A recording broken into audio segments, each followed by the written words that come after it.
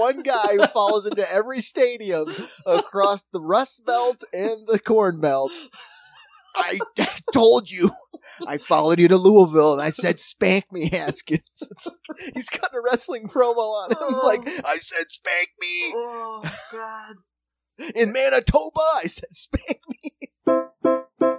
Jerk practice, sketch boys love to reminisce, yeah. Well, we're rocking and rolling now. Musk boshing us, always. Yeah, man. If he's not trading GameStop stock. Well, we better get going before... We got to get ahead of the Musk. Yeah, gotta get in front of him. Get out in front of Musk. Welcome to the Jerk Practice Podcast. It wouldn't be Jerk Practice unless we were complaining about Elon Musk. I'm Casey. I'm Hans, and Musk is listening in. How you doing? I'm good, man. How are you? I'm not bad. I had a uncontrolled, just an uncontrolled nap about a half an hour ago. Like, not a chance. Not a chance. Got a half an hour. Meg was out shopping, and I was like, don't fully fall asleep, because your daughter will eat a crayon or something, and you'll get shit, And then, I just kept, open my eyes. She was watching The Simpsons. I'm just listening. I'm just fading out. And I'd open my eyes, and she'd be right there, just staring at me. Just keep your eyes open. It's like, I know I can't. I'm not sleeping. I'm not sleeping. Why are you? Open your eyes. No, I can't. Oh, so hard. I know that. The shame of a hard nap, because you're like, I just can't. I really couldn't. Because if you do it, you're done. You'll wake up and Ruby will be graduating high school. You're like Rip Van Winkle. And that's, for those of you listening, Casey and I are doing an early afternoon pod. I've been up for 4 hours. That's it. It's like it's not like I'm, it's Friday afternoon on Saturday Night Live and I gotta burn the midnight oil to get the show right, yeah. I got up. I had some coffee. Maybe it was too strong. I had a spike. Could be. Yeah. I had a Bustelo pour over. Always a mistake. That'll do it. That just shot you through the roof. Brought you back down. Punctured the balloon you were flying on. It's funny. I'm like the functional heroin addict that has to keep the balance, or the functional drug addict who's the doctor. So he's like, I gotta keep my opiates in level, and then I gotta level it out with some Thorazine. I gotta put the needle in my arm. I know how much propofol I need by the time I get out of my car and make it to my bed. Right. But I gotta keep functioning. I can see two people and not be like a crazy person. And then I take a couple greenies. Yes. And then that's for my afternoon. But for me, if I'm making coffee in the morning, I got two modes. Either I make it, so I do a pour over. Either I make it, and I have two types of cheap coffee: the weaker Big Crystal cheap coffee, you got your the cheaper, strong, fine powdery coffee. I'll drink one in the morning. I go, that's not strong enough. That's a headache. I drink the other one in the morning. I go, that's so strong. That's a headache. Got it. That's my balance. No, I'm just gonna say you get that action. I have the same thing. It'll be 2:00. It should be like, are you okay? And I was like, yeah, I think I had too much coffee today. Yeah. Or she's vice versa, I don't think I had enough coffee today. You're just in that perpetual state of about to have a headache or about to not have a headache. I can bring some light on that, and I feel like this is something very few people have commented on, or maybe I've noticed, but I feel like this has got to be relatable. There's a huge difference to being out in the world and having excessive amount of coffee, and then there's home pot coffee. If you're out, you're at a coffee shop, you're at your computer, you're writing, or if you're zipping around town and you're having slugs at different coffee shops, you're moving, you're grooving, baby. Probably have a crash at home. If you're at home, you're staying home, whether for good or bad, and you're like, either two options. One, you're at home and you're like, I need coffee to just hustle today. I got a home chore, so you make a big old pot. Or you're at home and you're like, I'm going to get so much done. Big old pot. Right, yeah. And then the first one, you end up just pissed off because you're up and you're like, I don't want to do any of this shit, but now I'm awake. I should have stayed in bed. Or two, you end up like Requiem for a Dream, pinging around the house, not getting anything done either. It's true, because it would be like when we lived in New York, Ash worked, like you and I were both bartenders, so we had bartender hours. Yep. Ash had a normal 9 to 5 job, so it was like Thursday was like our day, and it was like my first full day off of the week. Sure. And her first full day, like just work, and then I would meet her after she got off work. So we'd meet for a drink, go out to eat, do the New York living. And there'd be days where she's like, "What's wrong with you?" I'm like, "What?" She's like, "What's wrong with you?" And I was like, "Oh, I literally just drank coffee for 8 hours and stared at a computer." Oh yeah. So it's like my brain, like I was trying to like relearn how to be a part of reality. She's like, "Are you okay?" I'm like, "Yeah, I'm fine. I'm just like it's like if you you were a starman. Like I showed up from Uranus. It was just like, so this is how people. This is what you call a glass. Well, this is small talk. This is where we talk about our day because I had nothing to talk about. Right, because you're just. What are you going to talk about? Your script? Right. You want to talk about a comedy sketch I spent 8 hours on that ended up thrown in the trash anyways? Well, threw in that folder for later. Yeah, the trash folder, dare you. which is also its own. It's funny we filing talk about. cabinet. It's funny you mentioned just staring at computers because my computer bricked last week, but I still had my last unit, which you and I were on just a minute ago before Musk got in there because there's one other thing, but like dust it off. It weighs about 100 pounds. The only reason I had to stop using it is because it's a laptop. Well, one, it was working really poorly, but two, it was a laptop that's battery went, so it became a stationary. She's a stationary. Oh, yeah. But it's all I got. Just runs really hot, always has to be plugged in. Oh, yeah. Can barely hear yourself over the fan. So I got it open, and I was like, all right, well, it was cool. My other computer's under warranty. I had to send it off after giving it some swipes for... It's funny, like, you're like, I don't do anything on that computer but jerk practice. And I'm just like, I don't want anybody to get the wrong ideas when they look at that pair of dildo shoes. And they just, it's so weird. They'll go down the rabbit hole and they'll just be like, not a chance. There's something else here. There's no way that a normal human being is looking at these tits for butt cheeks and put this dong as a beard on a pharaoh. There's something nefarious here. He took the time to Photoshop a bunch of dildos on this face into the perfect shape of a beard. This is a story about a foot that farts semen under documents. We got him. There's no way. So you send it away and you're just like, but in all honesty, you're just like, some fucking asshole, because if I know I had that job, I'd be searching for weirdo photos and just like being creepy. Because it's one of those things. It's like when you watch like when you watch like Mindhunters, it's like to catch a serial killer. Yeah, you need to think like a serial killer. So if you're a computer nerd, you know where nerds hide things. So you know to like go through the index on the computer and like that's where this person hid some weird shit. Oh, but that's the thing. I don't hide anything. Because it has an innocuous folder. No, I have two fold. I have zero shame and zero. What is it? Security competency. So I have two folders on my desktop. Like that's what I use. Jerk Practice Podcast. So you open that up, you see testicle meat for eyes, and any other number of thing that's insane.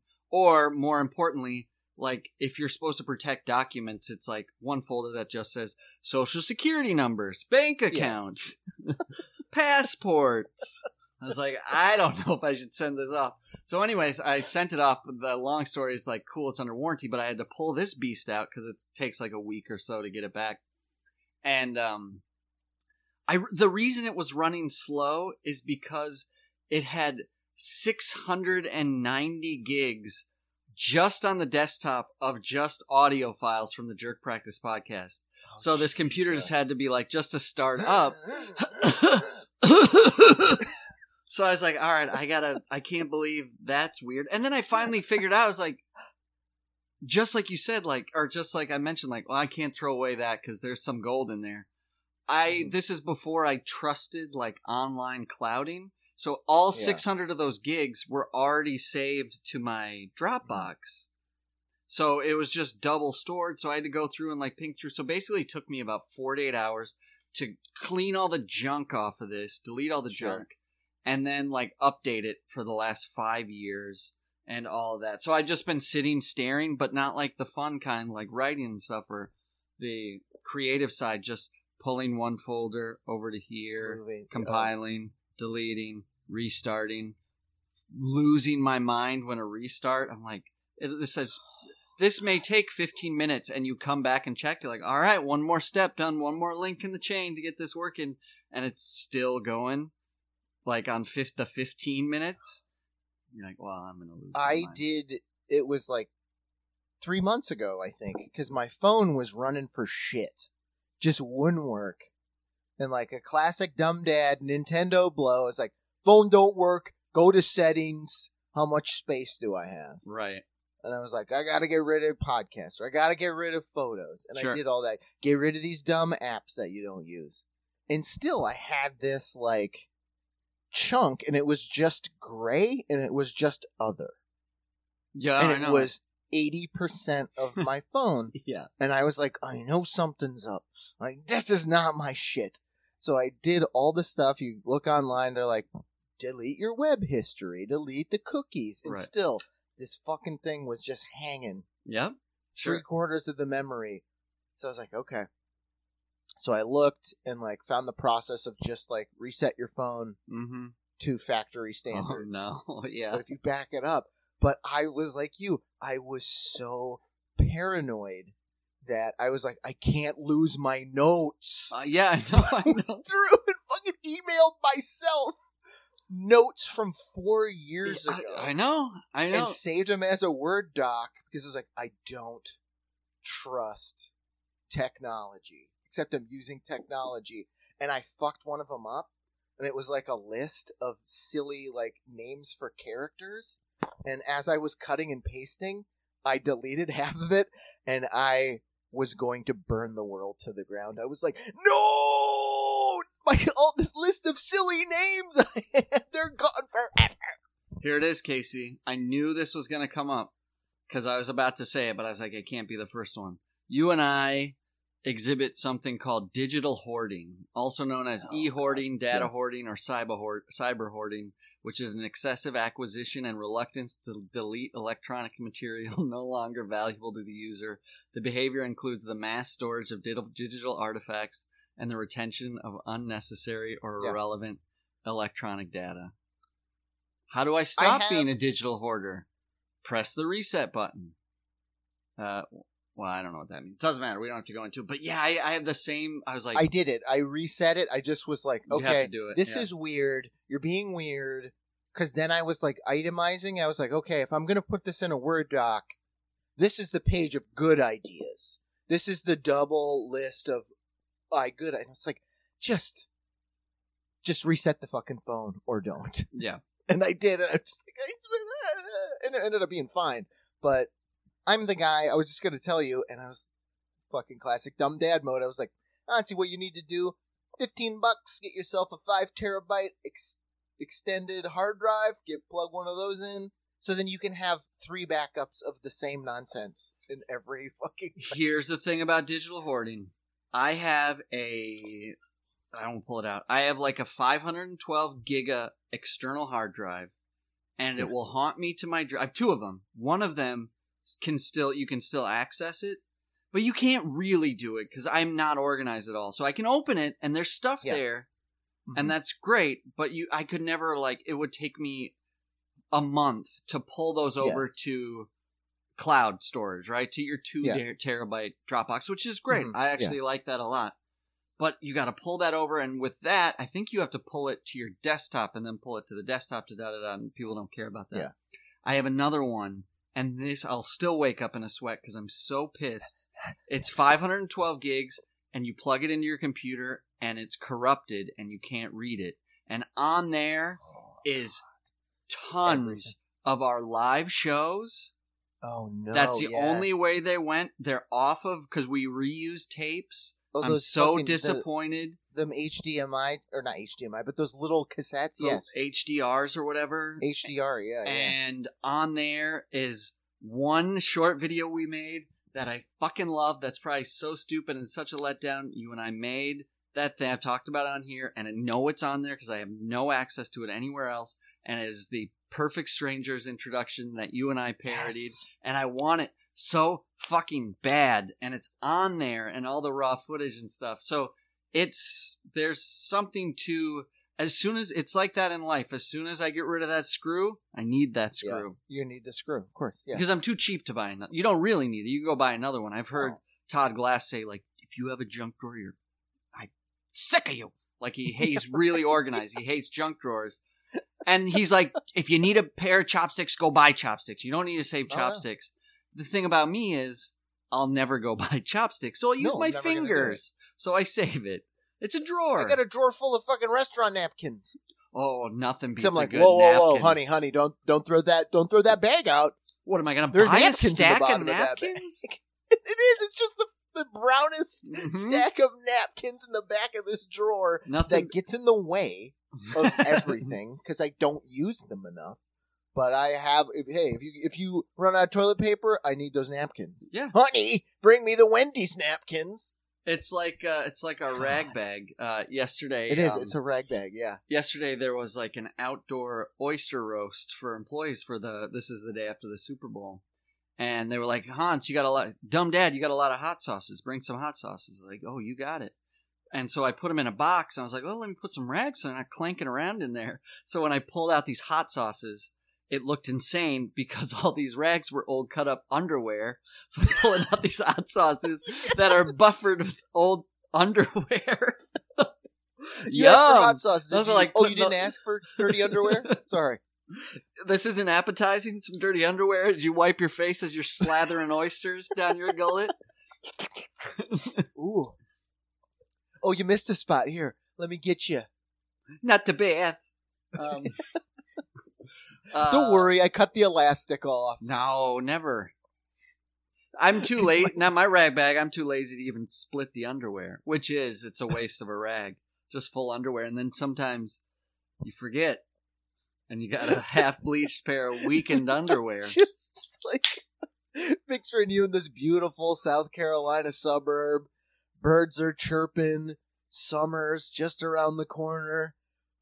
Like Biff Tannen waxing that car, and the neighbor rides by on his bike. Hey, Mr. Freild. Hey, how you doing? And it's just a stack, like, knee-deep old underwear.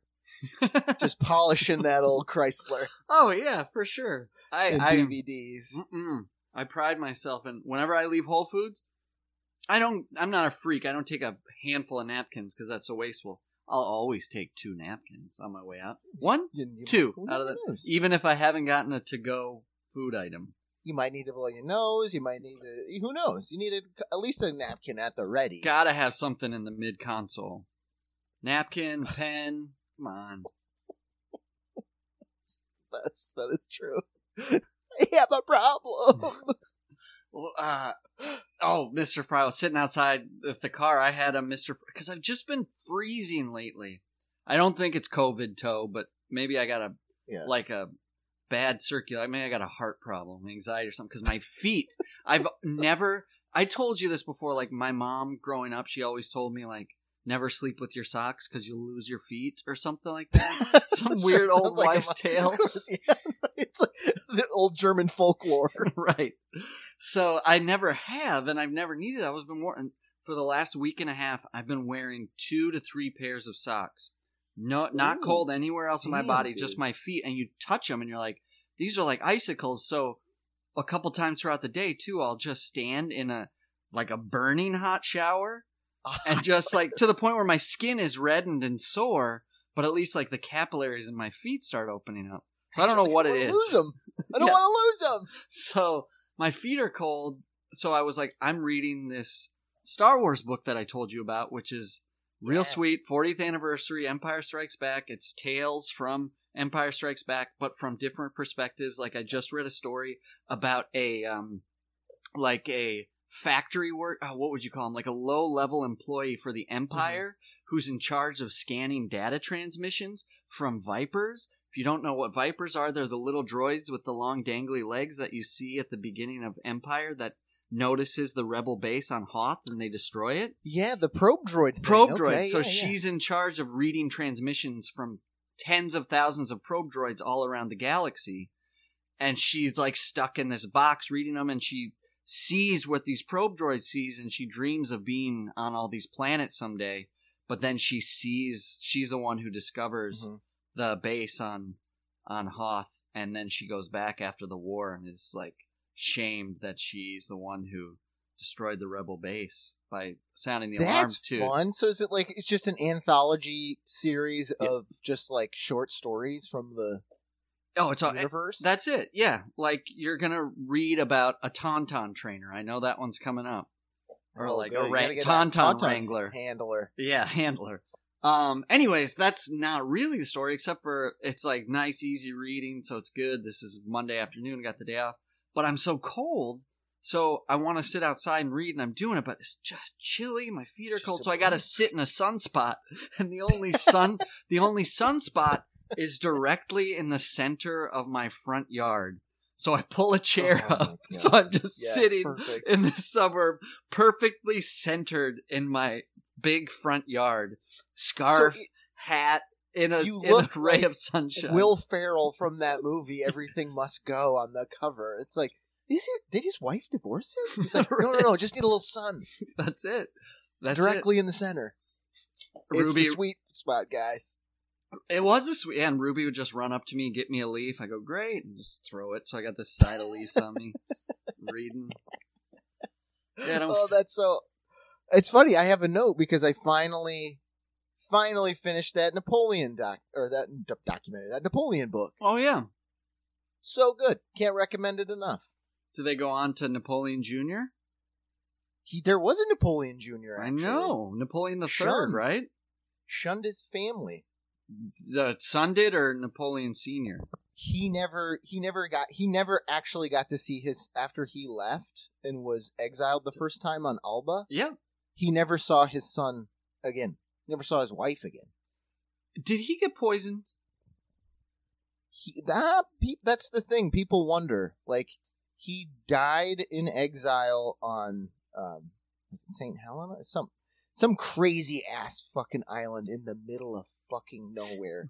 And it gave me a fucking panic attack reading about it. Because he's fucking Napoleon. Like, everybody's like, you're the fucking greatest living human. You're a tall tale. Yeah. Oh, yeah. For sure. Writ large. And he was, like, a funny dude. Always busting balls. Like, he just was one of those guys who, like, I imagine it was like, he just like a Thomas Jefferson or a Ben Franklin. Like, he just living it up. Just curiosity. So he just read and learned and could speak multiple languages. So you walk in and you're like, fucking Napoleon, I hate the French. And he's just like, hey, you want to talk about science? Right. And he like wins you over. So he gets exiled on this fucking island in the middle of the Pacific, like as far away from anyone as you can get. Okay. And they're like, yeah, cool, the British, we got you. We're going to build you a house. So you build him a house, and they describe it like he's hanging out with the governor of this island and his kids, and it's beautiful. And they're like, no, but you don't get to live here. You live up there. They built his house just up high enough. It's like the dampest spot possible. So he's got this mansion that they describe, like it looks cool, yeah, but it's always musty. Everything is wet, everything is moldy, yeah, and you can it's like you're talking about with the chill. He talks about how he could not stay warm. Awful. And he was like, I would like to come down to the shore, and they're like, no, you're Napoleon. Stay up in your damp cloud. Like, they built him a house in a cloud. Yeah, Cloud City. That's funny. He and he had this like slow, agonizing death because despite being so smart, hated vegetables. Man never met a fucking green. Always. Never met a green that he liked. Yeah, it's always so he something just ate like mutton and meat. Yes, just and then chopped. It's just like, and it's like, it's not funny, but it's like the Stonewall Jackson thing. It's like, he's just a fucking strategic genius. He's a genius. He's like, my stomach hurts. You know what makes my stomach better?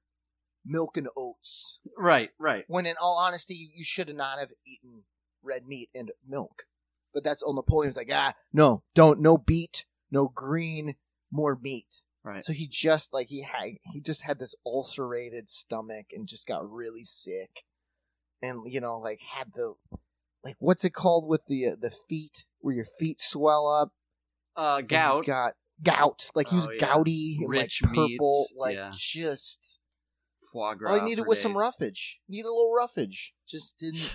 You do. You talk to if you've ever talked to an anti-veg, it's always an interesting perspective because it's not just like, you can tell me I just don't like the taste of vegetables. I get it. Yeah. I get it. Fine. But it's always like, no, it messes with my stomach. It's like, that's because it's binding all the garbage in your stomach and trying to pull that out of your system.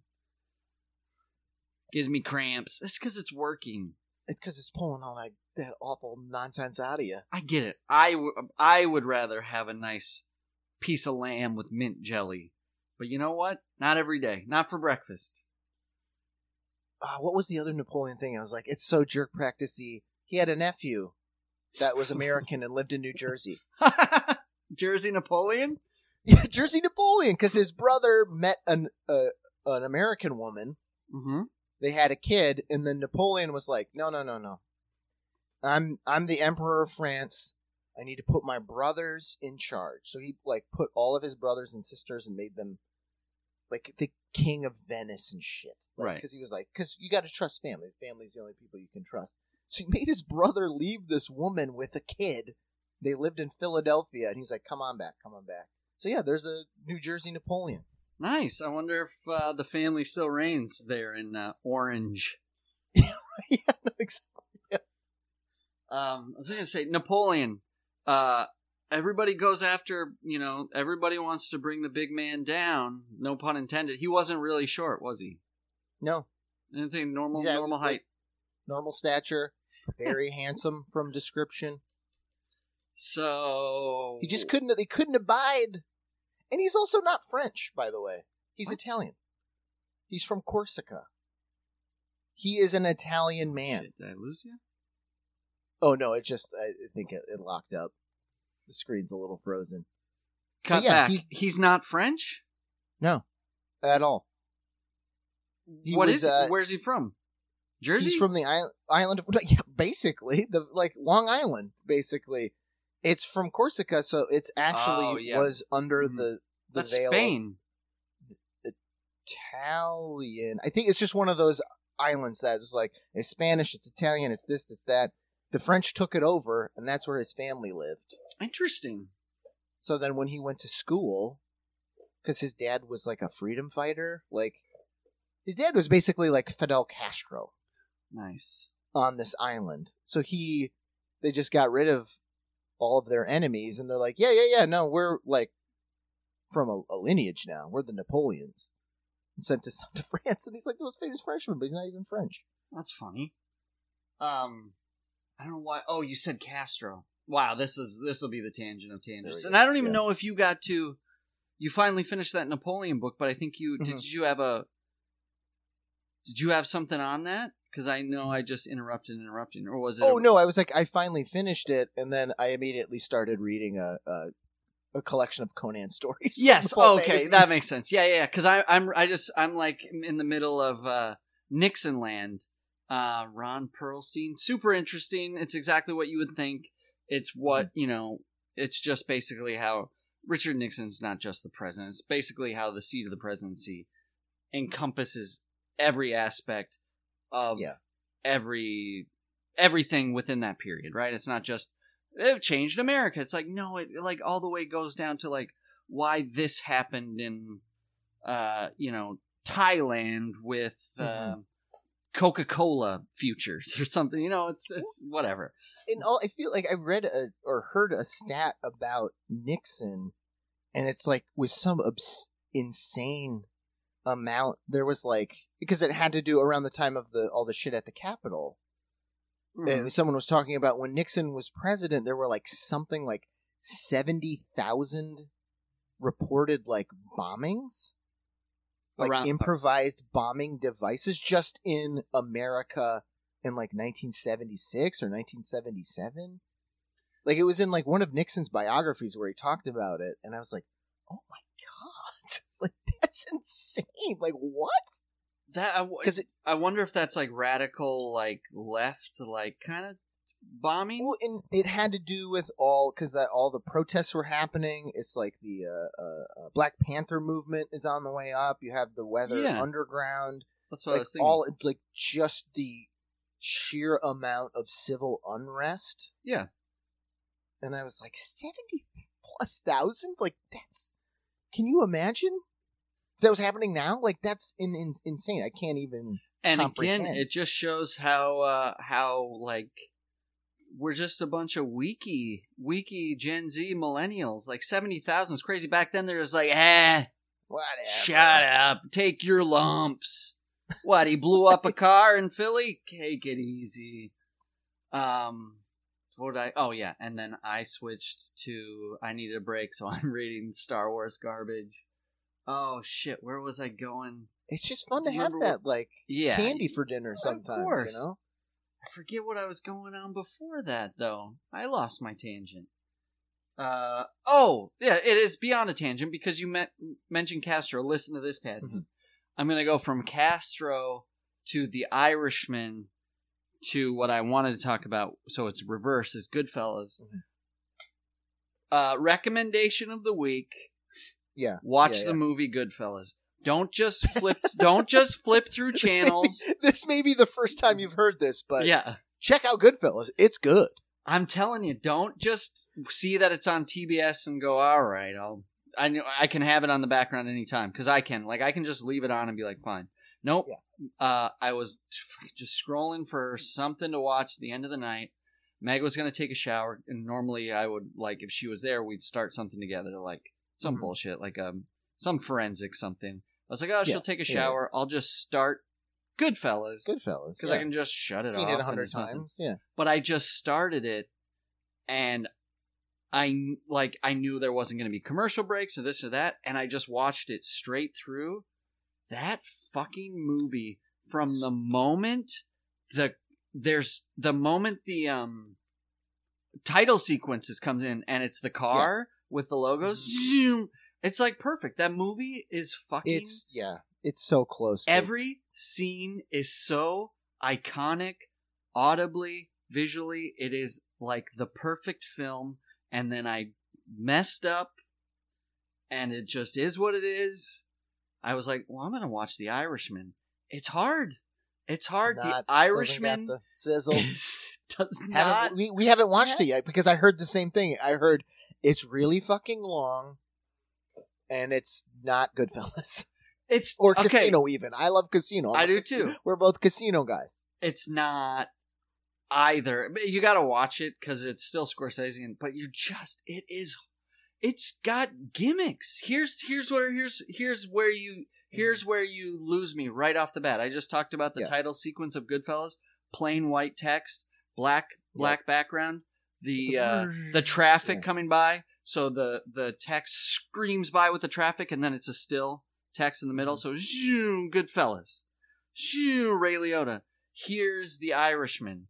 The Irishman shows up without an eye, and it's a spent shell casing spinning in the air. And as it spins, it becomes the eye. And then Irishman goes away, and the shell casing's still there spinning, and it becomes the eye and De Niro. And then the De Niro goes away, and the shell casing's still spinning, and it's the eye and Pesci. And then it's still spinning, and it's the eye and Pacino. Too much. I get it, because you can see the DNA of the idea. Yeah, he's like, I'm the guy who did Goodfellas, and I did the title sequence. That was me. I'm going to do me even more than I can do me. So that just already, you're just like, it's too tedious already. Here's the thing. The Goodfellas thing, the recommendation is 30-something years dated. And then the Irishman nitpickery is at least a year and a half dated, but I'm going to it. that movie has got everything I would love, and I love the actors, but it's got mob, and it's got it's basically the Forrest Gump of. I don't want to spoil things for you, but it's the Forrest Gump of mob movies because De Niro plays this Irish guy who you're like, oh, he killed Joe Gatto. Here's where I was getting to. He delivered the guns to David Ferry that ended up in the Bay of Pigs. He's involved in Jimmy Hoffa, played by, and all these things. So he's the Gump. He's just a hinge in history. He's the hinge, he just touched everything. Which is great. I love history. I love the mob. Obviously, I love those actors. But it is so hard because it starts out with elderly De Niro, and then they cut back, and I know this is not a new comment, they cut back and he's supposed to be playing late 20s, 30s, and it just doesn't work. Not De Niro's fault. He actually does great, because what else are you supposed to do? But there's only so much digitization before you hit that uncanny valley and you're in Polar Express territory. Yeah. It's just these strange eyes floating in like this young, like it's just a cartoon. Like it is a cartoon. It is. That's what we're trying to reconcile. Is like, had you paid Jack Davis to animate young Robert De Niro animated over movie. Actual Robert De Niro, people would be less like this is weird because it is. It's just like this wobble. Like I never thought about it that way, but you're right. It's Robert De Niro's actual eyes glaring out of this like wobbly smooth face. And the thing they do about it, like the practical effect is they're like, because I don't care if you're De Niro or me, when you get to be that age, and he's late 70s, whatever he is, he's just older. It doesn't matter. Your body takes a different shape. So your shoulders slink a little bit. You get a little hunchier. You get a little paunchier. So they're like, well, we got to make up for this. So they put him in a Frankenstein blazer. So he's got these sharp, broad shoulders. It is so... It's just like your brain can't process it. And especially mine, because I'm like, I fucking love all of these characters. I love that they'll do like pauses. Like you'll meet the gangster that Harvey Keitel plays, and then it'll pause on him and give you a little snippet of where and how he dies, 20 years later. And you're like, yes. Like 8 bullets to the brain, 1980, Saginaw. You're just like, oh, that is so good. So everything about it has everything I want, but your brain just goes like, try and focus on all the things you love and ignore that ghoul playing the character. Just this, like, that Scorsese he's got a wart on his face that's crawling around, and you're asked not to like. But there's a spider on his face. Yeah, it's Scorsese is it's the Dr. Frankenstein of directors trying to resurrect. And I remember seeing a photo, and I was like, it's so funny. And it was when they were filming The Irishman, and it is like you described, that De Niro in that Frankenstein jacket, but also because I guess that guy in real life was like 7 foot tall. Yeah. It's a photo of De Niro with Al Pacino, and De Niro's got a pair of shoes on him like an art history book. They are the biggest, goofiest, blockiest shoes you've ever seen in your life. And I was like, I get it. He's tall, but but I hadn't thought about it until you told me about that jacket. And I was just like, that jacket is big. His shoes are really big. That's the other thing. This is like, you're just like, are you rubbing it in my face?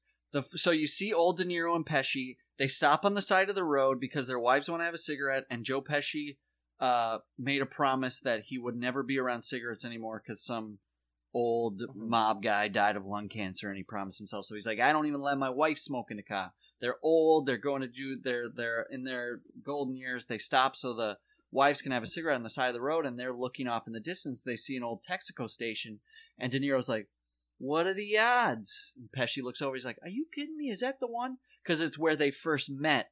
Cut to De Niro driving as a truck driver, and so think about this. This is when you first meet him. It's going back in time. He's just gotten out of the war, and he's new. It's like his first venture out in the world. So he's starting as this young trucker in a union. So you have to think he's between like the ages of If he's 30, that's old. 18? Yeah, and so right, his yeah. truck breaks down. He gets it to the filling station. He's looking under the hood, and they're young. And then Pesci comes up, and the first words out of his mouth, he goes, "Having some trouble there, kid?"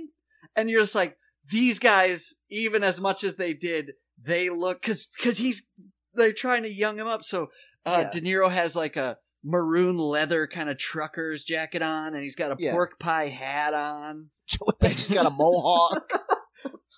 He's a Travis bullet Bickle. belt. I'm just like, oh wow. Anyway, see, why would you I'm asking, just obviously, if you're listening to this, you know that neither Hans or I are classically trained actors. But that's a big ask to even ask those guys. Oh yeah, who were some of the greatest living actors, greatest actors in the history of performance. Watch Goodfellas. It's flawless. It seems like an easy thing. It was like, no, just act young. No. It's like, no. I don't do that anymore because I'm fucking old. Just recast it. Cast someone young. Nobody cares. Cast them there's a huge chunk where they're playing their older selves, and it works fine. You gotta they didn't cast, Marlon Brando as young Marlon Brando in The Godfather 2 or whatever, right? Didn't De Niro play him? It was De Niro. Exactly. The whole point is they cast a younger actor to play the fucking part. And it sounds like, it is like I'm giving Scorsese shit, but The Irishman is still better than 90% of the movies out there. Of course. And they're still acting better than 90% of actors would have acted in it. It's just like, it's a shame that you're so attached. I'm waiting for, Tim Burton's gonna make elderly Edward Scissorhands, and it's like, no, you don't need Johnny Depp as old Scissorhands. You know what I mean? Is that real? Keaton's gonna play Beetlejuice. Don't fuck with Beetlejuice. But no, there's no real Scissorhands. There's not a real... old Edward? I was like, what? Did I miss something? Why wouldn't they do that? Edward Scissorhands is great. Just put it... Is he a robot? Edward Scissorhands? He's a monster. Isn't he made out of wax? Yeah, he's like a robot with wax skin. Because if I'm using the science of the movie, Vincent Price has a factory that cuts things into smaller things. Right. And he looks lovingly at that, Tim Burton robot with scissors for fingers and just, has that look I wish that was my son. But yeah, it's he's got, waxy hands, because when Vincent Price dies... He cuts up... Yes. The hands fall through the scissor hands. Yeah, I don't understand. That is such a weird scene. So did he he got rid of the oil and put blood in it? Yeah, he's full of leaves. That is a weird movie. That movie's so weird that it must have come out in that weird in the best way. I think it probably came out in 1990, 91. Probably early, yeah. I mean, I was 7 or 8, and I remember seeing that in the theater. That's the sign of something. I remember renting unusual. that cassette, and it was new, new release. Edward Scissorhands. But I also remember seeing Arachnophobia in the theater and thinking spiders were going to come out of the walls. Still to this day, Ash can't take that movie ruined her. We just rewatched it over Halloween. Still a good movie. But it holds up. Yeah, creepy. That fat guy gets the spider in the popcorn when they're watching Jeopardy. No, thank you. Oh yeah. No thanks. Yeah. Popcorn in my food. Isn't a spider in the toilet at one point? No, thanks. Under the toilet seat. I don't need to see that. On the shower head. No. And John Goodman plays classic. I heard he plays good. Weirdo character in it. Goodman. Oh, they were out. Before he's famous. So he's really. That's the fun part about rewatching it is him going full hog because for him this is my only shot, you know what I mean? So you see someone who's a very nuanced performer just go big for 90 minutes. This isn't Prezan though, is it? So it's Prezan, yeah. Really? I feel like it's post Raising Arizona but pre-Roseanne. Oh, interesting. They were location scouting for Righteous Gemstones Season 2 out at my work this week. No way. Yeah. That could be cool. That could be cool. Hell yeah. I love it. Do you remember that movie State of Maine? I guess I can describe basically, or just the situation. Basically, it's like this small town in Maine, and they're coming to shoot a Hollywood movie there, and all these people are like, they're like just, starstruck like and all. Baldwin's in it, right? Yeah. So basically, all the people from Hollywood treat them like yokels. Mm-hmm. And they are nervous around all these people, so they act kind of yokely or whatever, whatever term. It's that like the fish out of water. And anyway, so the location scout was out there, and he's like, "Oh, I'm out. We're doing somebody brought him over." I was like, "Oh, cool." And I was talking about Righteous Gemstones and Vice Principals and a couple things. He was like, "Yeah." He's like, "Vice Principals is made by the same people that make this." I was like, "Oh, yeah." And he's just like, I was like, "Oh, I'm an idiot to you right now, or I'm totally oblivious to how the movies be made." Same people can make different movies. That's basically it. He's like, "We look at the placey and we put he in the movie." He's not really a priest. Exactly, I know. It was like this is not a documentary. You're like, yeah, I understand. I know how movies are made. I know. I know what actors are.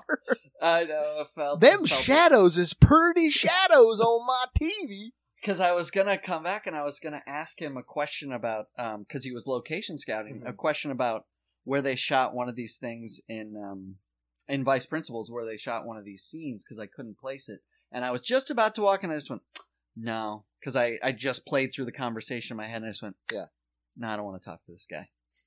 Because no, not doing you he's any not favors, giving me he's not giving me any due for having any common sense whatsoever, which is a shitty thing to do, but it's also it's at sometimes it's a little bit understandable.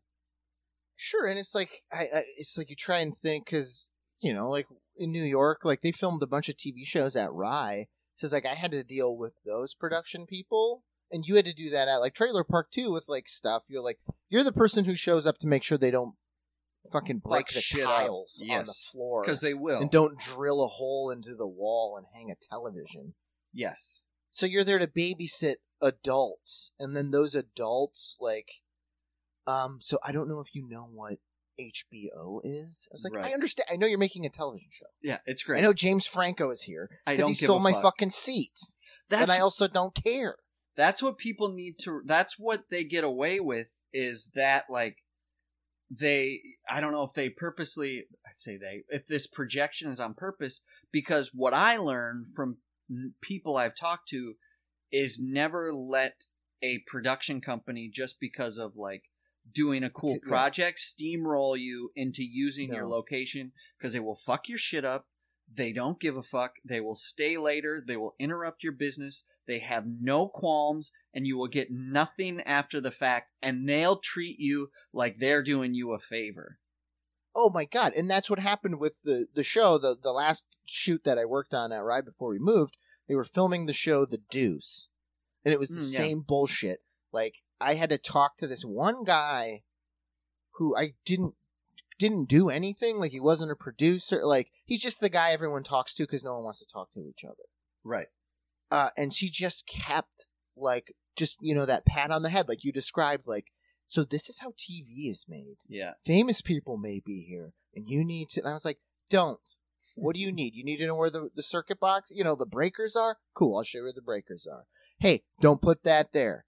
Thanks, don't do this. So that after he just fucking running me ragged all day long, the dude has the balls... Because there was a bar upstairs, and then we had a bar in the basement. He was like, I noticed you have a bar down here. I was like, yeah, we have 2 of them. And we are not open today because you guys are filming. Yeah. He was like, so I'm just... was talking with the crew. Oh, fuck. Could you open the bar and bartend for us? Fuck. I was like, that. It was like, how... dare you, sir? Man. How fucking dare you? What a Fuck. That You makes don't know my me skin crawl right now. fucking from a hole in the... And you got the fucking stones to say, hey, open the bar and serve me? That's tough. That's tough. Hey, maybe if James Franco or David Simon, who I love as a fucking writer and creator, has written some of my favorite things of all time, if he asked me, hey man, can you pour some drinks for us? I might have done that. And I wouldn't have charged him, but I certainly wouldn't I'll get a cash register out, count the bank down. Oh, he probably didn't even expect you to charge them.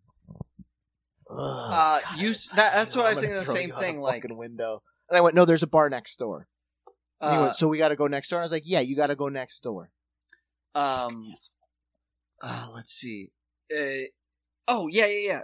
That's the thing. Like, if you're James Franco or whomever, like, I'll pour you a drink on the premise that you'll let me pick your brain for a minute, because that's what's in it for me. Act like humans. You, sir. Hey, would you like a drink with yeah, me? Yes. You, sir, that plugs in the outlets and has fancy shoes. I don't give a fuck about you. Ask me to then show up and be your server? Fuck off. That's some fucked up shit.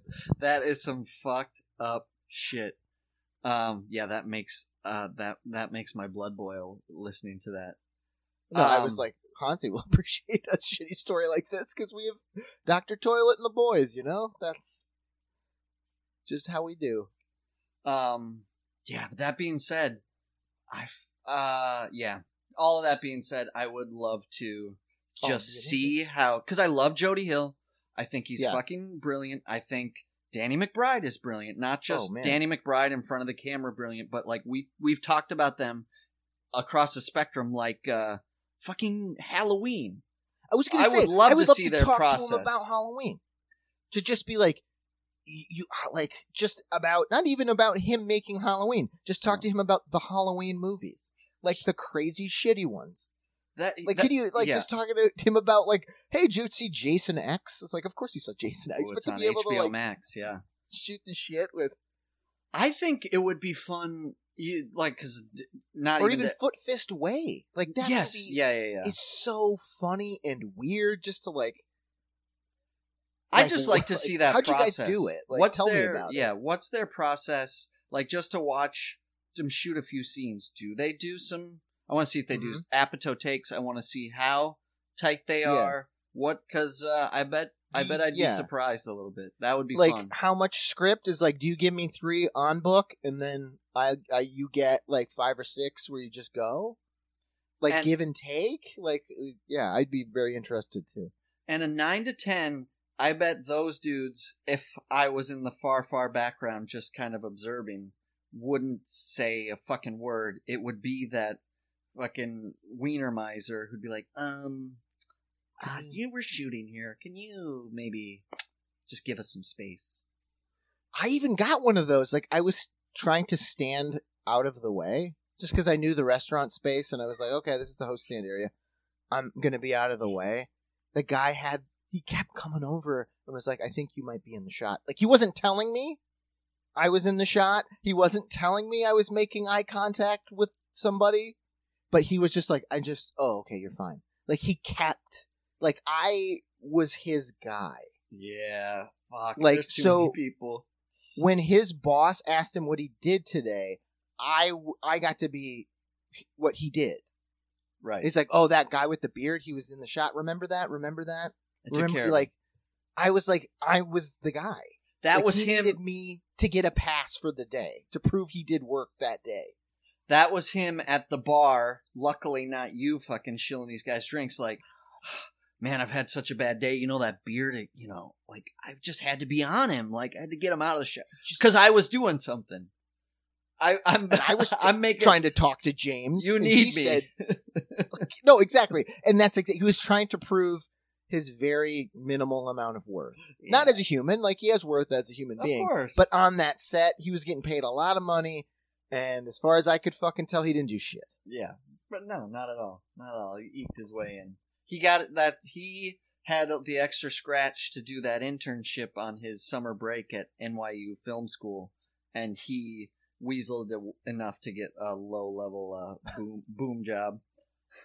Oh man, but he did get his comeuppance because James Franco had his little station as he was directing the episode, his water bottles and whatnot all set up. So he was always around James to make sure everything was okay.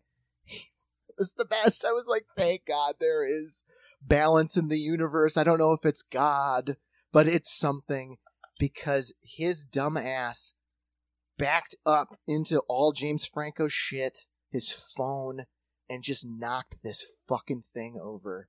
Because he was micromanaging someone else, and the look on James Franco's face was like, this man's never working this down again. And I was like, you're fired. I know it. Because James Franco looked past me to, the HBO, the face of HBO, and they were just like, yeah, nope. I love it. You don't do that. You don't put your ass on James Franco's water bottle. That was just the look. He just said, hey, take your mental picture of this fucking guy's face and ruin him. Which, in full disclosure, would be me in any other situation. Oh, of course. No doubt. Of course. I took that joy because I was like, well, at least it's not me. But that's... Because that would be me, trying to overly please people, but I was already over it at that point. But that's like 20 to late 20 something me. Like, if something like that happened to me now, like, I think you might be in the shot. And it keeps happening, be like, I'm actually fucking working over it. I'm still working. If it happened again, I would just walk over to their camera and fucking kick it over. I got to the point it was like... And then, you'd have like, to... He can tell me to move if I'm in the way. Right. You don't get to tell me to move. I will have... David Simon can walk over and ask me to get out of the shot. And because I can shut this whole thing down! That's the thing. I kick the camera over, everybody goes, whoa, what's this guy's fucking problem? I go, this guy's fucking riding my ass, and you guys are in here in my space working. They go like... And I'd be like, you can't fire me, but this guy's responsible for my fucking meltdown. Your camera's broken because of me, but because of this asshole. Look past the guy, HBO exec, mental picture. Because we can't do another location, Scout. This is an hour out here. Of we Charleston. Loaded in. It took 5 fucking hours to load everything in. That guy's not worth it. Just get him out of here. Get him out of here. Oh my God. What was I gonna... I was looking up... You have Valentine's Day guy? Actually, we are going to go out. Really? Where are you going? Ash got us reservations at a restaurant that we like downtown. Nice. Seafood restaurant going at... You call them on the phone like, what's the earliest we can be there? We're there 10 minutes before that. So we're going to have a nice dinner on Valentine's Monday. Seafood, some oysters. Nice. The whole deal, yeah. I like it. I was thinking, I was just trying to think of something on the level of, love, marriage, Valentine's Day, trying to give you something. Do you want to hear about some strange cultural love, marriage traditions around the world? Sure. How about in France, on the day of the French wedding, the guests fill a toilet bowl with all the leftovers, which were once deemed delicious, mix them with alcohol, and drink them. The couple is obliged... I've never heard of this. The couple is obliged to finish the bowl in order to build up strength for the taxing wedding night that is ahead of them. How gross is that wedding sex? There you go. That's a metaphor for it. You filled a toilet bowl. Oh, this one I love. I read this over a couple. You ever heard of blackening the bride in Scotland? No. Basically, in Scotland, blackening the bride means the night before they grab as gross as shit as they find, such as old sauces, old minced meat, bad fish, rotten eggs, tomatoes, and just throw them at the bride. The belief is that if she can handle that, she can handle marriage. Wow. We Americans need to be of sturdier stuff, apparently. I know it. In India, they marry a tree. Hey, by the way, I don't know how legit this listicle is. Let's see. It's like that.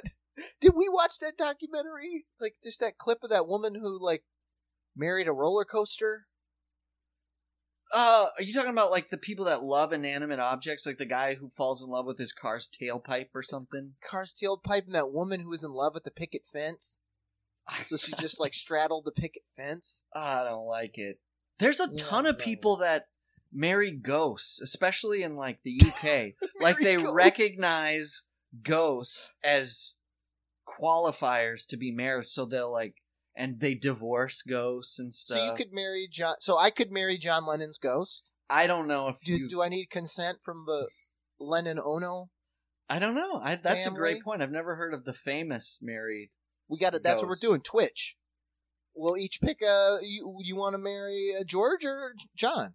We'll both marry a Beatle. I'm a Ringo live on man. the internet. I'm a Ringo man. He's still alive. He's not dead. I'm marrying a living ghost. He's close. He's close. Close enough. I'm gonna put a ring on that Ringo. I'm telling you. Nobody put a ring on that Ringo. Is Ringo the ultimate bachelor? I think he might be. Just a private man? No way Ringo's never been married, has he? Oh, I think he's been. I don't know if he's been married. Can't wrangle that Ringo? I can't wrangle that Ringo. Speaking of Ringo, Screech died. I know. I was gonna text you, but I was just like, we'll just let that story lie. makes me really sad. I know he had his like he just announced it like 6 months ago. He was like, I'm very ill. 3 weeks ago. Oh God, it wasn't even a month. It wasn't even a month. It was like 3 weeks ago. He went to the hospital. Like he had a bad. Here's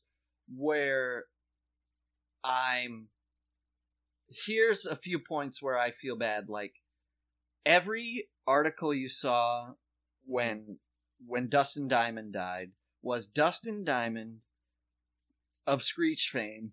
Maybe they didn't say of Screech fame, but Dustin Diamond, famous for playing Screech on Saved by the Bell, dies tragically of lung cancer. Next one, lung cancer. Next one, lung cancer. And I was like, he died of cancer. I was like, you're putting lung on there because you want our minds to go to some salacious place because you want us to like think of Screech as remember when he was a pig, smoke-toting, drug-using, bar-fighting. You know, like he probably didn't even smoke. Like Andy Kaufman died of lung cancer. Probably not. Yeah. But I heard that a lot. Like, oh, I gotta, he's a big smoker. It's like I don't think they said that. He just said he died of lung cancer. Screech. Dustin Diamond. So I didn't even know they rebooted Saved by the Bell last year. And it's like a rebooted show. So he died of a broken heart because he wasn't in it. But he justifiably wasn't in it. Because in 2009, he wrote a book called Behind the Bell. Where it was like all these... it was basically the Tales from Jabba's Palace of Saved by the Bell universe. And he wrote all these stories about how they were using drugs and like sleeping around and all this shit. Notice. And he was like, but literally 3 years later, he was like, nah, none of it is true. He's like, I had a bad like coke problem and needed money. So I got the book cover for that for you. It hit me as soon as you said Behind the Bell, and I was like, Behind the Bell ding? Oh. You get back a Belding. Oh, it's beautiful. Classic, principal jacket, down. Oh, it's bare butt cheeks. Oh, there's a bell in front of his butt. So you get the salacious, you get the Belding, and you get the school bell. And a couple cheeks sticking out the bottom. You know who I didn't hear is old Belding Dennis Haskins talking about. Dennis Haskins on Dustin Diamond. Here we go. He must have had some kind words to say. Did he say good riddance?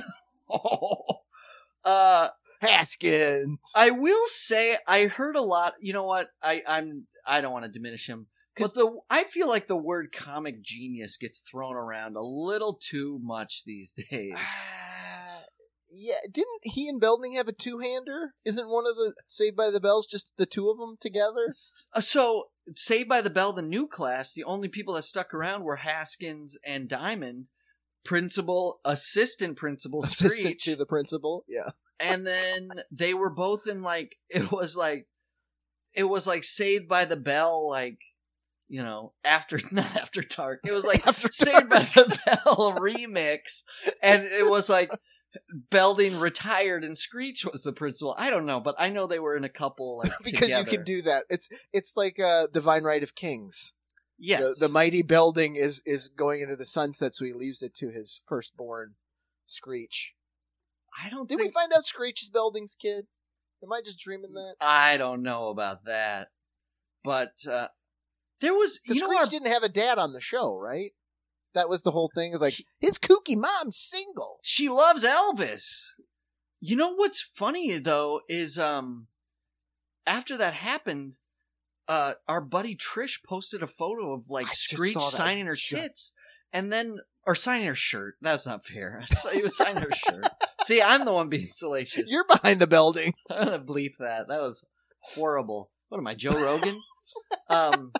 And then my wife was like, I took that picture. I was like, what night were you and Trish hanging out with Dustin Diamond. Dustin I gotta stop Screech calling him fucking Diamond. Screech, because That's probably why he had such a sad life, because everybody was shrieking Screech at him.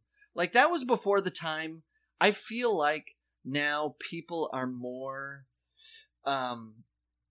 in tune with actors with actors portraying characters, where back then it was like, me got's TV, TV's got characters, those actors are those characters. So it was like, Screech, you're fucking it's Screech. the same way the Righteous Gemstones woman was talking to you, because Right. she thinks people think that way still. Right.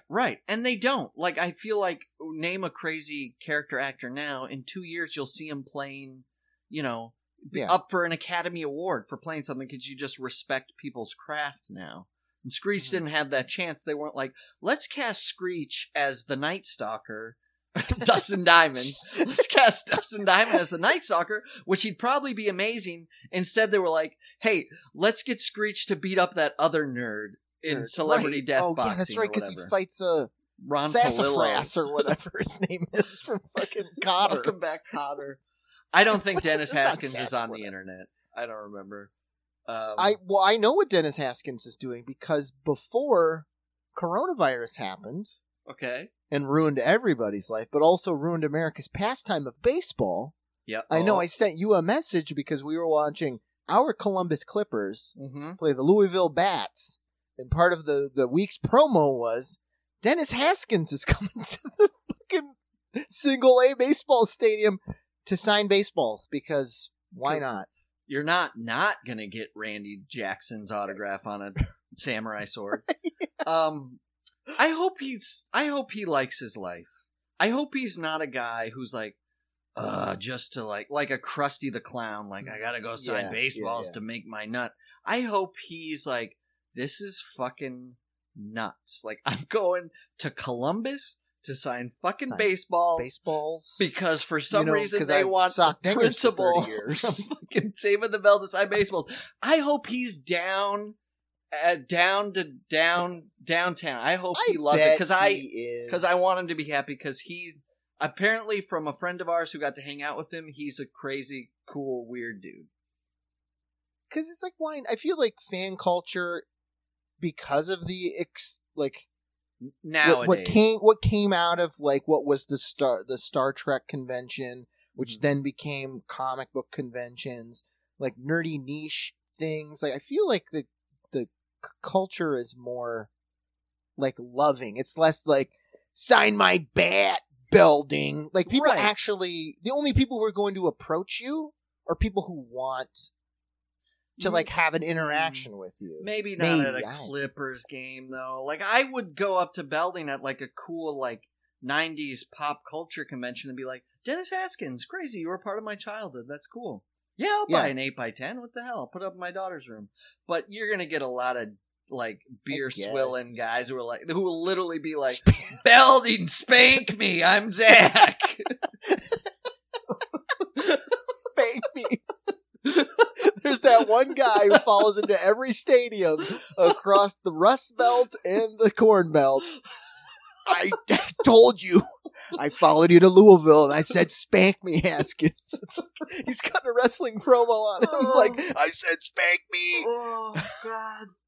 In Manitoba, I said, spank me.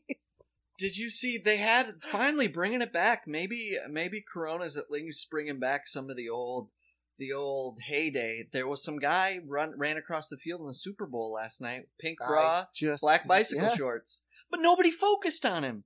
I don't know if that was a weird. I was like, this guy's not a school shooter, you know. Like, I know you don't want to put like people's faces up, like to give them notoriety for a horrible event, but like, put this fat asshole's face on the screen. Like, they didn't even play a replay. I didn't even Mitch came over and we had the game on, so we watched part of the game. I didn't even know what happened until this morning. I was looking at the news. I wish so. Which I love that's news. Like, a guy got on the field and everybody was like, don't look at him. It's not news, but it's too bad the game was such a blowout and the Chiefs were on the field at the time. Because I wish if it were like a close enough game and earlier on the game, you know, you have some fun with the guy. Sure. But like all they did was they cut to Brady and he was like, for shame. Just no. How dare you? Like, now I just want... Because now I'm just picturing it just like that scene in Kingpin where that busty woman comes down and like storms the bowling alley. Oh, yeah. And it's that brilliant scene where Bill Murray's just like copping a feel on this woman while also trying to look like concerned. Like, oh no, it's fine. I'm just picturing Tom Brady like doing that to that guy. Just like, oh, don't worry, it's fine. He's just like kissing him on the neck. His black butt cheek, black bicycle short butt cheek. Spank me, I'm Zach. Oh man, I got Joy Work for you because it's on Hulu, and because we're talking about like pop culture things and like Renaissance. It's called "You Can't Kill David Arquette." Okay, I've seen I've only scrolled past it. You know what I mean? Yeah. And it's a documentary about the actor David Arquette. For those of you who don't know, in the 2000s, on top of being an actor and in the Scream movies, David Arquette made a movie called Ready to Rumble. Oh, yeah. Yeah. Which featured heavily the WCW stable of wrestlers. Wasn't it? I don't want to interrupt you. I thought it was produced by... No, it was like by Turner. Like, they made the movie.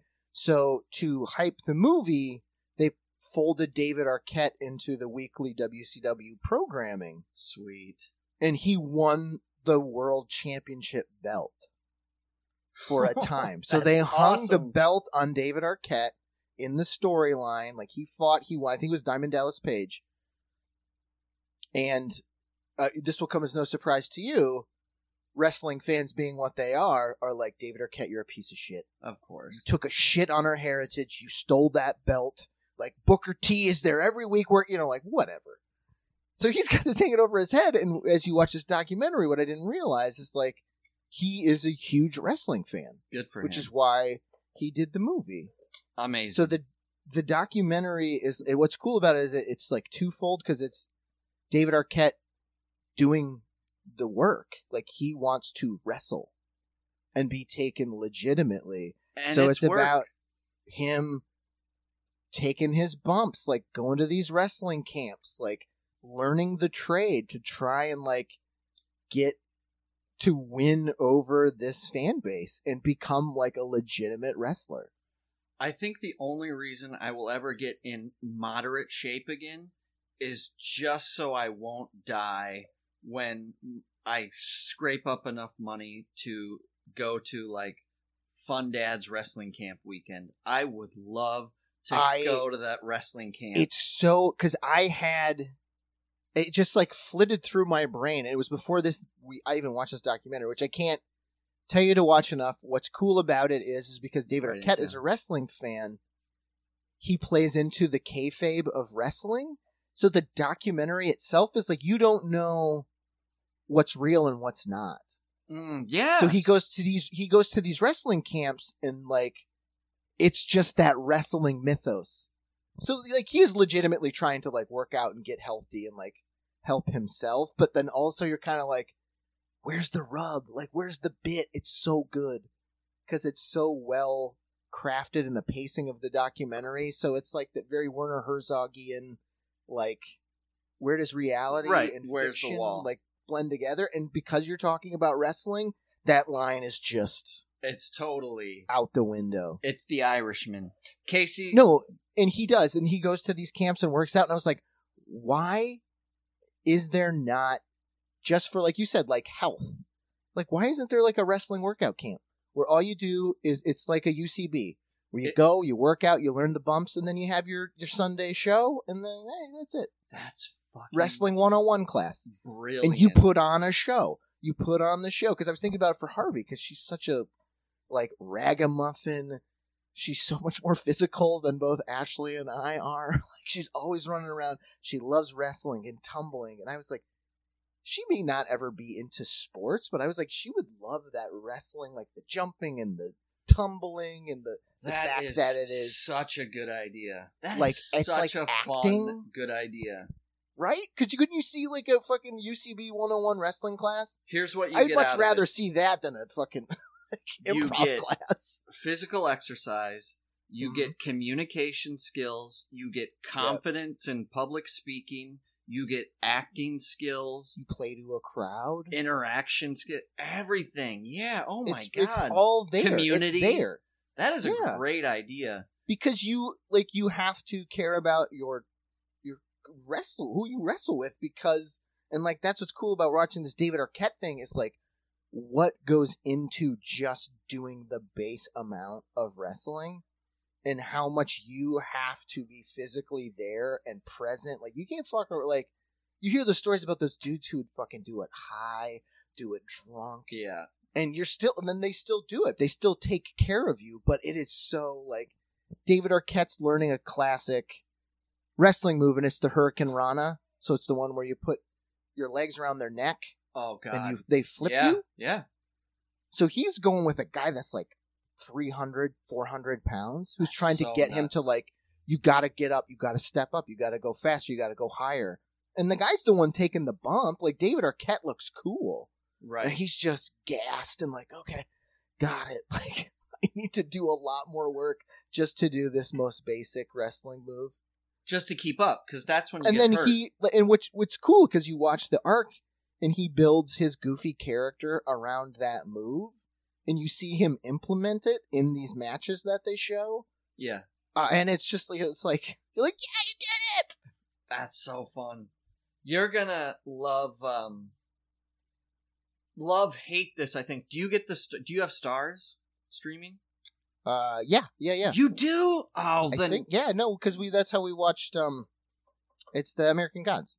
Oh, no Marilyn Manson in that. Not for the Not last anymore. episode. So you're gonna get to do this. I can't. So, one of my all-time and the all-time greatest wrestlers ever will be retiring with his last match at this WrestleMania, and this wrestler has been wrestling for almost 30 years and has never broken character in interviews or everything. Now on Stars, there is a 5-part documentary in which he's breaking character and telling you his life story and his experiences in the ring, and that would be The Undertaker. And I saw him on this show called Hot Ones, where you eat, this guy interviews people, they eat the wings. hot sauce show. And The Undertaker was on it, and he was just being himself. I feel shitty that I don't remember his name, and I was like, this guy's the coolest fucking guy.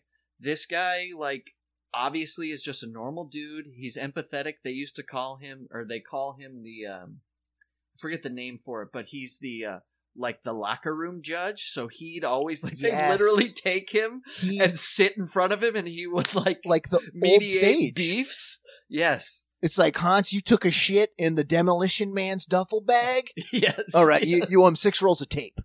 Oh, it's so good. This guy is so fucking cool, and I've always loved The Undertaker so much. Oh, so same. That's my guy, dude. You have access to him. Like, it's a 5-part series. I can't wait. Yeah. Because Ash and I have been watching a lot of 30 for 30s because of the Super Bowl. We're like, we're going to go full on sports. Yeah. So I can't wait. I didn't know that it was on Stars. That's amazing. It's either on it now or it's coming out. But I think it's out. Yeah. Oh, He tells a story where he's fighting, he's doing, and of course he's like he's one of these amazing athletes that has all this retention. So like this dude can pull a match that he had in Sioux City, Iowa in 1989 and like remember the choreography and the dance. And he tells this story about how he was wrestling Stone Cold Steve Austin and Stone Cold just accidentally got knocked out. but it was a big match. It was literally like a WrestleMania or like King of the Ring or something. So he just wrestled with Stone like Cold's lifeless limp corpse body? and tried to make him like Weekend at Bernie's and make him like look alive until he like could come to. It's like, I gotta go back and watch that. I love wrestling so much. That is such a good idea. Has the best matches. He's got all the classics of that Attitude Era where he fights Shawn Michaels in the steel cage and Mankind. And it's just like, you can't have, because for those of you who don't know, The Undertaker is the most gimmicky gimmick of all gimmicks ever pulled. Oh, yeah. And what makes the character even so much better is because he got over with the audience. For sure. Because he had the manager whose name was Paul Bearer. Amazing. Carried around an urn with him. I think the way the story went, like his mom's ashes are in the urn, and just like they play the like funeral dirge, and he comes out in his like dark gray and purple outfit. He talks about it. His like music, his like first intro music is done by like Steven Sondheim or something like that. It's just the like jokiest of joke characters, but the guy is so good in the ring. So good. And so imposing. He's like a 7 foot tall dude with red hair. Early on, I think he used to like as the victor, he would put his demolished into a coffin and they would get lowered under the stage. One of my most vivid memories from childhood was watching it may not even have been Monday Night Raw. I think it was like Tuesday night. It was before like wrestling became what it was. Sure. But the Undertaker fought the Ultimate Warrior, who at the time, like as a kid, is like Ultimate Warrior's like the comic book character Wolverine. Yeah, he's amazing. Everybody loves him. He's amazing. He kicks everyone's butt. Of course. So like this was the moment I became an Undertaker fan because Undertaker's the heel. He's the bad guy.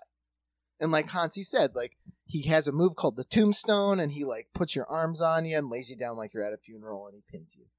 So he was fighting the Ultimate Warrior, and part of the gimmick was it was like the character, his manager Paul Bearer, talked like this, and it was like, was amazing. Ultimate Warrior, he's gonna bury you alive. And I was like white knuckling this episode, and they fight out of the ring, and they go, and it's so beautiful because it's this like grassy knoll with the casket in it and the dirt, and it's lit so dramatically like a Universal horror movie. And they fight, and the fucking Undertaker throws him in and lowers it, and the episode ends, and it's like that brilliant wrestling move because they're like. The announcer's going crazy. He's like, he buried him alive! He's in there! He buried him alive! So they like lower the casket. They finally raise the casket and they open it and pull the Ultimate Warrior out, and he's all red and passed out. And they show the top of the casket, which he just was like in there and just scratching at it, ripped it. They're like, he ripped his fingernails out. He was trying to climb out of there. I love that. And then the episode ends, and you see a fucking ambulance with a man and this like ripped apart casket, and I was just like, I can't sleep. It's so good. He buried my hero alive. He killed it. And I was just like hooked. That was it. I was hooked every week, and I was like, he's the worst. He's the worst. And eventually like, but he's the best. He's the best. He's the bad guy. You're gonna love this. Here's maybe the greatest sporting event that never came to be. It fell apart last minute. I'm sure in the documentary they'll go into more depth. Mankind versus Undertaker at Alcatraz. Oh, no way. They had it ready to go. Ready to go, yes. And then... there's an electric chair involved. Oh, it would have been... That episode ends with... Good. Oh, my God. Oh, no, he's turning it off. Flip the switch. Don't flip the switch. And if you're Mankind, he probably would have had some... He's like, look, if you're going to electric chair me, I need some electrical... Just at least give me an electric... Give me a little buzz. Electric electrode in my butt cheeks. I need to make it real. Man. Oh, yeah. So good. So good. Let's see. Before a wedding in Kenya, they spit on the bride. that was a simple one. That's nothing. Break dishes in Germany. Prima Noctra. Ooh, I got one for you. Yeah. I don't know if it's kind of deep on the old HBO Max. Okay. Search bar, Forensic Files 2. Oh, I've seen them all. Seen them all? Cool. Wait, it's on HBO Max? Yeah, dude. I pay an extra $5 on Sling just to maybe catch one live stream. Just one season, though. One season. I know. Why didn't... That's all they got. I've seen it. That weird guy so you that, saw like, the bones. The first episode about the guy whose wife, she's pregnant, commits suicide by hanging herself. Shady dealings. You find out that he was known around the community as the Ninja Thief. And I just wrote down, that's my only note, is a real ninja always takes it. And by it, I mean your underwear. Your life. Because that's all he did. That he was known around the town for breaking into houses and stealing underwear. And I just love the commitment to that 90s ninja. Stealing panties. Did you ever... I'll have to send you a link. Nothing beats a good South Dakota Forensic Files. There's not a lot of them. There was a priest in not Brainerd. Name a town in South Dakota. Sure. Waukegan, whatever. Redfield. Yes, no, perfect. That's a perfect Redfield. South Dakota town. And it was like this priest. He was like, if you know small town South Dakota life, especially small town, not that Watertown's a big town. I'm talking small, maybe 1,000 people. That community revolves around the priest, and it was this guy, mightier than thou, Lutheran minister, didn't do anything wrong. Turns out he was like sneaking away to Vegas. He had a couple women on the side, and then he like crushed up pills and drowned his wife in the tub. And I was like, ooh, South Dakota. Ooh, you had me at Redfield. That's near the last A&W. Oh, no, that's in Webster. That's the home of Brock Lesnar. Thank you. Yeah, home of Bryce, South Dakota himself. Bring it back to wrestling, baby. Bring it back, because that's the Ultimate Warrior says his favorite wrestler of all time, Brock Lesnar. Come on, Ultimate. he's physically he's imposing. The ultimate He's not gimmick. much of So his favorite wrestler is going to be like the ultimate technician, like the ultimate athlete. If you're that big, it's like asking the guy that was like Doink the Clown. Like, I was a wrestling clown. Who's your favorite? Probably Ricky Steamboat. Very technical wrestler. Classic nut and bolts guy. Who are you again? I'm Dildo the flying clown. I'm Irish, the flying shamrock. I'm Hulk Hogan's brother, by the way. I don't know if you knew that, but I'm Jerry Bollea. I'm Ring the Bell Ding. Oh man, Anyways, Dennis Haskins. Maybe he could work his way into the ring. How hard would if you had some type of low level? You could work your way into at least some of the local bouts, and you still get some. Some Mr. Perfects in there. Who Undertaker also said is one of the best technical wrestlers he's ever seen. Kurt Hennig. Yeah, I got to go back and watch some. I believe it. He was Mr. Perfect. Those promos he cut were so good. They're so funny. Some of the greatest of all time. He throws the touchdown to himself. Like, it's so dumb. Good. It's so dumb. Because he commits to it, and he's like, my arm's so strong. That's all I could throw a touchdown pass to myself. That means I'm also fast. It's so good because it just gets people angry. Like, and that's the best part about it, is it pisses people off who don't like it. Which is why they do it. Like, back when we were kids, like, there were those people like, it's fake. Yeah. Your dad said it's fake. Right. Yeah. And you're like, but that's the point. They want to piss you off. It's like, there's no way you could throw a touchdown pass to your own self. And it's like, they sped it up. Like, it's obvious. I'm 10 and I know that's not true. It makes me so mad. That's the, do you think that, and that's where it's at, like they put it, they're all into it, their bodies, their dignity's not the right word, but they go full hog. Sure. They go insane. And they play it up because they mean it. So does that go... But the sadness underneath is the movie, The Wrestler. Do you think that lore goes away if they actually... Because they don't, other than the smallest, tiniest percentage who rise to the cream of the crop for whatever reason, they don't treat their wrestlers properly at all. Like, there's no health care. They really don't make that much money. They got to pay for their own travel, and all you do is Uber travel. Drivers. Like, that's how giggy pro wrestling is, unless you're in one where it's set out and you get paid appropriately. Like, there's some creepy loophole where it's like, if you're injured in the ring, like, Vince McMahon doesn't have to pay for it. Nothing. Yeah, because you're an independent contractor. You have to sign that contract. Yeah. And you only get... yeah. Does that... but does that diminish? Does that diminish the grit of it all? I feel like it's like that George Orwell book, the Down and Out in Paris and London. Like, there's that passage in there where he talks about working in that super fancy French restaurant where they work all fucking day, 12 hours. The moment that restaurant closes, they go out and they fucking drink. Steal steaks, yeah. Drink hard, steal steaks, and they know it's going to hurt in the morning, but it's just, and he called it the pride and the drudge. Oh, yeah. Like, so you get the pride from, like, well, fuck it. Like, it's part of it. It's not fair. Like, you shouldn't mythologize, like, getting taken advantage of and, like, putting your body and your mental well-being right on the plate for being Shammy the Flying Shamrock. Like what you said, like, no, it's not worth it, but I feel like part of that is that juice. Like, oh, because you can't hack it. I can hack it. Yeah, you gotta... That guy can't hack it. Right. You gotta have a little blood. I just reread that. Well, probably, it feels like but like, I feel like the beginning of the pandemic. And one of my favorite, not passages, but, it's basically a passage of how to get free room and board, or if you're not going to be able to pay, is like to make sure to check in with like a nice piece of luggage so it looks like you have money.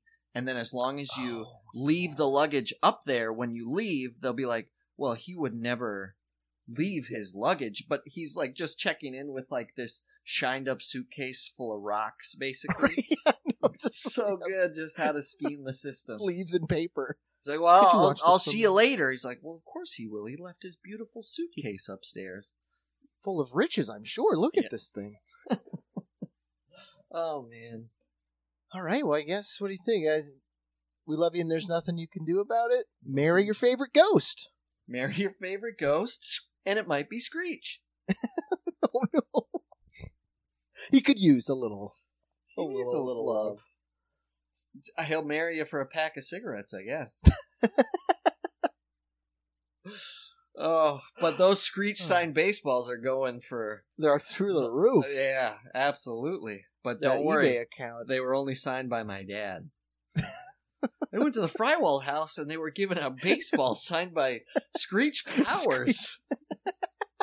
It's like the movie Ghost. Your dad puts his hand over Haskins' hand and signs Screech. Baseball.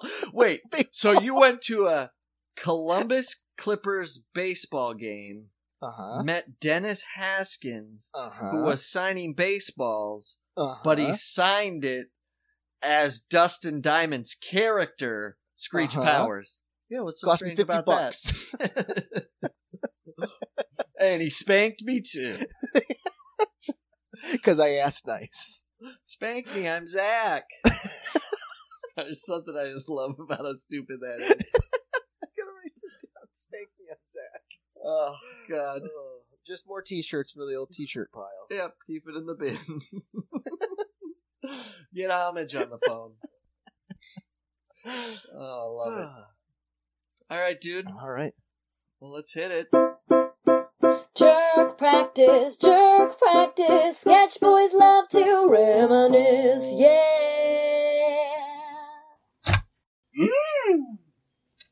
Oh, what are you eating there, Screech, old buddy? A Mercury marshmallow treat. Well, can I have a bite? Hey, you already ate yours. This one's mine. Don't be greedy, Screechy. All I want is one itty-bitty bite.